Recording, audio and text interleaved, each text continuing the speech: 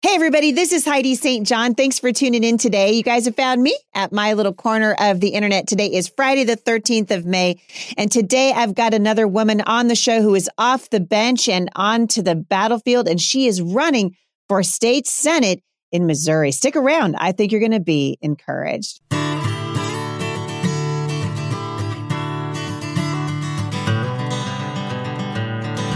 All right, you guys, so I'm glad that you're here. So many things happening politically right now and around the country. And you guys know I love to highlight people who I think are going to make a positive change for the United States. Listen, our country's on fire.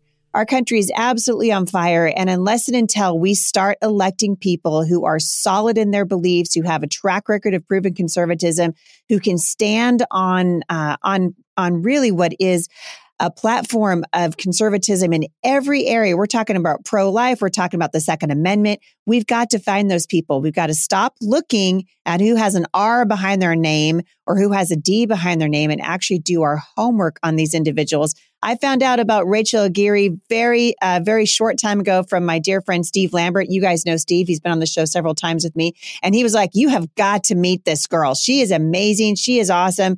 And so I checked out her website and I'm pretty sure he wasn't lying. So I invited Rachel to come on the show with me today. We're going to talk about her run. And as we do that, the reason I'm having political candidates on the show is because I want you guys to see the faces of the people that God has called to the front lines of the battle that we are in for the heart and soul of this nation. And so that's why I've invited Rachel here. I know you guys are going to be blessed, and I hope you'll support her run for the Missouri Senate. Rachel, my friend, welcome to the show. Thank you. Thank you for having me. So I got to ask, I always ask this of political candidates whenever they come on the show, what in the world would motivate you to jump into the deep water of American politics right now? Well, I have actually grown up in the pro-life movement, been very involved in the pro-life movement all my life. And part of that was the political aspect of it. But as a mother and as a teacher of people with special needs, and actually right now I work with kids in the Jackson County Family Court System through the Lee Summit School District, I just started seeing things that were not making sense to me as a mother. I was seeing posters that were in classrooms that were pro-anti or pro-gay, but yet they're very nonverbal, intimidating towards the students and other adults in the schools that may not agree with them, but not necessarily were going to be aggressive with it or bashing. And so I approached the school district and found out as the year went on, there were a lot of parents that were going, what is going on here? So honestly, one day, about 40 of us moms showed up at the school board meeting, and we've taken off. Mama Bears. And so we talked and we threatened and we said all these things and we gave them the evidence and they ignored us.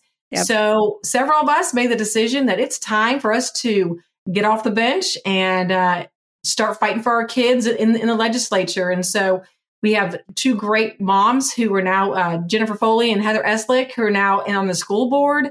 We have Faith Hodges, and several other people who were on the city council. And I just felt the Lord was leading me through my pastor, Phil, who was just such an inspiration to so many of us at our church.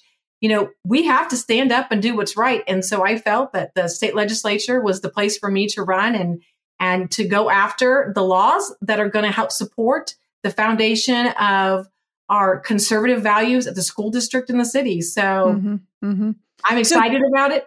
So I'm excited for you because this is an answer to prayer. I think in so many ways, we're watching people who I would consider to be ordinary fathers and mothers, the return of the citizen statesman, something that we have needed to see for a very long time. Our founding fathers told us, listen, we're giving you a republic if you can keep it.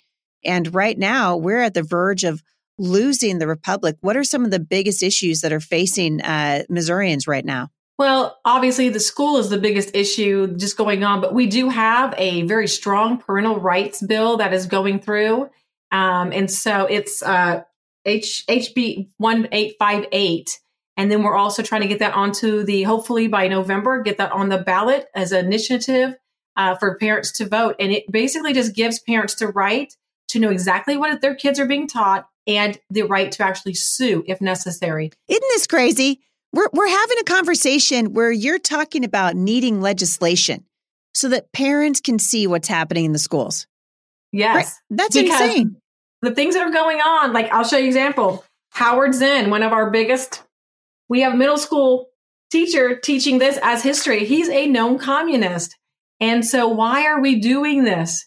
Mm-hmm. Why are we telling our kids that America is racist, was founded on racist ideologies and everything? And so we got to stand up for the truth. And I think that the pandemic has opened the eyes of so many parents. And we were listening in on what our kids were hearing and being taught. And we've said no more. I'm so encouraged. And you're finding out, as I have found out, it's a lonely road out there. You thought, the Republican primaries are a nasty business. Yes. And so we're watching people who should be politically and ideologically aligned, right? Because we come supposedly from a similar background. But the Republican primaries are a bit of a bloodbath. And like people that you thought would support you all the time, like, hey, you just call me when it's over. Call me if you get through the primary, because they're so worried that they're going to endorse the wrong person. Or in my case, people worried about the Trump endorsement, which carries a whole lot more weight than it actually should, because the opinion of one man should never determine the trajectory of an entire nation. But I want to know how it's been for you. Has it been a little bit of a lonely road? Has it been what you've expected? Because there's a lot of people listening to this going, I'd like to jump into politics, but I don't know what to expect. Well, again, several of us moms, we joined together and we made the decision that first we were going to go after the school board, and we were going to get our 2 candidates on the school board. After that, and during that time, also the city council. So we knew that we had to attack and get the people that we needed, the conservatives, right there at the local level, and then build on that. And so, Heidi, the thing is that when God tells you to do something, and when you're doing what the Lord tells you, you may not win, but you know what? During that whole time, God will give you the grace when you make your mistakes, or if you're going down the wrong path. How many times do we hear in the Bible people who took a road that God's told them? I mean, many times I'm like, are you sure, God? Are you sure me? But you know what? Moses was the same way, and look what he did. So let's remember that we are not running on our own credit, but we are running on the power of the Lord and the Holy Spirit. And we are here let's remember that the main thing is that we are here to do what is right in the eyes of the Lord and not for anyone else. So yes, I think there's times people want to I know I'm like, I'm not sure, maybe I need to quit, whatever, but I'm just not there. And the Lord has said, every time I have even had that thought, the Lord says, nope. And he gives me that answer that I need, just that one answer. And I'm like, all right, Lord. So I think, we need to remember we are not here to fear man, but to fear the Lord. And that is my whole motivation. I fear the Lord, that I want to make sure one day I stand before my Creator and I can say I did everything that I possibly could to protect the children of my area, my own children, my grandchildren, other people's children, and to speak the truth into their lives, because this is not just about politics. This is about salvation. And I think we need to stop fearing man and stop putting so much emphasis on what they can do and start going, you know what? God has got this. And I'm going to just do what the Lord says. And whatever happens, remember Meshach and them, they said, we know that the Lord will save us, but if. Yeah. And this is one of those but ifs. We have to remember that we are in a but if moment. No matter what, God is already ahead of us, and he's already at that end times or where we need to be. So let's just give the glory to him and worship him during this warfare, and just know that what we're doing is in honor of his name and his name alone. I love that. And it reminds me, you're talking about the fear of man. The Bible says that the fear of man is a snare. Yeah. And there's so much of that going around right now, just the intimidation and people trying to bully other candidates. I've seen this out on the road. Certainly I see it happening in Washington State. I'm sure you're seeing it there.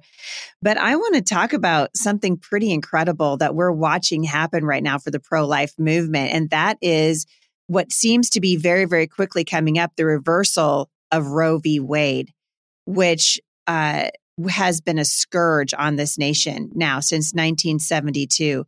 How is that being received on the ground there in Missouri? Well, I was at a We the People meeting in Jackson County last night, and we were excited. We're ecstatic. I know for myself personally, my dad was the president of the Missouri Right to Life Western region when I was growing up. It started off going to a local Right to Life march, and just our whole life became that because, I grew up in a family where you stand, even if you stand alone on the pro-life movement, and you put your money where your mouth is. So we didn't just go out on 47th and Truce to the Planned Parenthood and picket. We were there helping young girls who needed a place to stay. We counseled. We were involved in Operation Rescue with Jay Sekulow at that time. So we put our money where our mouth is. And I think that people here, Missouri is a very pro-life state. In fact, we've got one of the strongest pro-life laws, which viability at 8 weeks old. So we're excited. And, again, we're in a spiritual battle for the lives of our unborn children. But when we can be able to show that the value of the most innocent is valuable to God, we can then, that then goes along, and we were able to show the value and appreciate the value of all life, no matter what age or who they are, or from unborn to natural death. So it looks like we have a pretty good, Missouri's been a pretty good pro-life state, and I think we're going to continue being that way. And I know that if I'm going into the state Senate, I'm going to do everything to fight for the lives of the unborn and make sure that we don't have what we have right now in our federal administration where they undo everything. So, and when it comes to the right of the unborn, it's a no compromise for me. We do not, the life is going to be protected at all costs. It's so important. It's never been more important than it is right now. I'm so enjoying this conversation. We're going to take a quick break, and we'll be right back. So we were talking before the break a little bit about Roe v. Wade and this incredible, astonishing, what appears to be a reversal of a devastating decision that has been a blight on our country now since 1972. But my question, as I'm looking at this from as the perspective of a mother, I live in Washington State. Abortion was legal here long before Roe v. Wade ever was enacted by law by the Supreme Court. So it still will be the case here. And I guess my question for you is Missouri seems to be much more pro-life than Washington State, but the fight's not over, right? Just because the SCOTUS finally does the right thing and they say, oh, whoa, this was a states' rights issue. This should have never been legislated from the bench. This never should have gone to the Supreme Court, who really did basically just write a law then, which isn't their job at all. What do you say to people in Missouri who are hesitating to get involved in political affairs, or particularly to Christians, and you're looking at all of these issues? They're moral at their root. The right to life is absolutely 100% a moral issue. And I would argue that 90% of the issues we're dealing with in the nation right now are moral at their root. So it stands to reason that if we have amoral people leading us, we're going to suffer the consequences. Well, exactly. What do they say? The saying is that for evil to prevail, good men do nothing. And that's, right now, Christians, it is time for you to get off your pews and to get out there and start speaking the truth. We need to live Christ-like, but there is such thing as a righteous anger, and we need to become a people of a righteous anger. We need to start stepping up and standing up for the innocent. That's our children. I mean, our children are being taught that there is no God. They're being taught in our schools that God does not exist, that there are multiple other gods, and you can't be able to bring your Bible. You can't pray. You can't have conservative views, but yet we're going to push this whole pronoun agenda on you. When most kids don't even know what a pronoun is, to be honest. I work with a lot of kids, they don't even know what a pronoun is. And so for me, we have got to stand up because, again, it is our duty. We cannot be complacent anymore. We cannot complain about things that are going on if we do not do anything. And so that's one of my whole motivation of getting in. I have to do something. When we know the truth and we ignore it, we are sinning against the Lord. And so when we know the truth, we have to do something. And that is the reason why I'm standing up and I'm making this decision to run for office. Like all those other moms in the 8th District of Missouri, Lee Summit area and Blue Springs. So when it comes to the abortion issue, again, we have got to stop thinking about what works for us. We've got to say, what does the Lord say? And the Lord says that he formed us before we even knew them. And so I have children. I understand the struggles for these young girls who are finding themselves in the situation. But the reality is that's what sin brings. So the sin of mothers and the sin of fathers are bringing death upon their children. And that is not, we are not to be doing that. And so we need to become a country, a state, a district, a city of repentance. And we've got to do it. Otherwise, we have to understand that the Lord says, if you honor me, I will bless you. And if you dishonor me, I will curse you. And we've got to get back onto honoring the Lord no matter what. Yeah. No, it's so true. What do you say to the parents who are looking to, or even doesn't even have to be a parent, just someone who's listening to this? There's a lot of young people that listen to this show. It's going to be downloaded over and over and over again. And they're thinking, man, I just don't know. Where did you start? So when you thought, I mean, you just wake up one day and say, you know what, I think I'll run for the 8th district and see if I can't get on the Missouri State Senate. Where did you start after you'd made that decision? Well, I talked to my husband. The first thing I had to talk to him about was we discussed our marriage. I was a single mom for about 7.5 years. So I talked to my husband about making sure that the first foundation, which is the foundation that's the backbone of our society, is our marriages. And so we have a plan to make sure that at any time, that if he ever felt at any time that our marriage was at risk, that I would stop. But you have to have those honest conversations with your husband, your spouses, and your kids. And so he said, we're going to jump in both feet in the deep end. And I've got an amazing husband. He's fully supportive. And, when you have that, it's not just about me running. It's about my husband and I taking a stand for our children. Yep. Even though our youngest is 18 years old, just graduated, we have a granddaughter. We're going to have more grandchildren. And it's not, even as an educator, I just don't look at my children. I look at the children I work with. I work with kids in the adjudicated program, kids who have lived and they have lives that are just full of lies. And to speak truth into them, it's so imperative that we speak truth into these kids and their lives. And so they were just as much of a motivation because I want to be part of the solution for these kids who are finding themselves in jail, kids who are addicted to drugs, who are having mental health issues. We've got to stop looking at just our own children, our own little lives. We've got to give up the securities of our own lives. And we've got to start, just like the Bible says, we're supposed to go after and take care of the widowed and the orphan.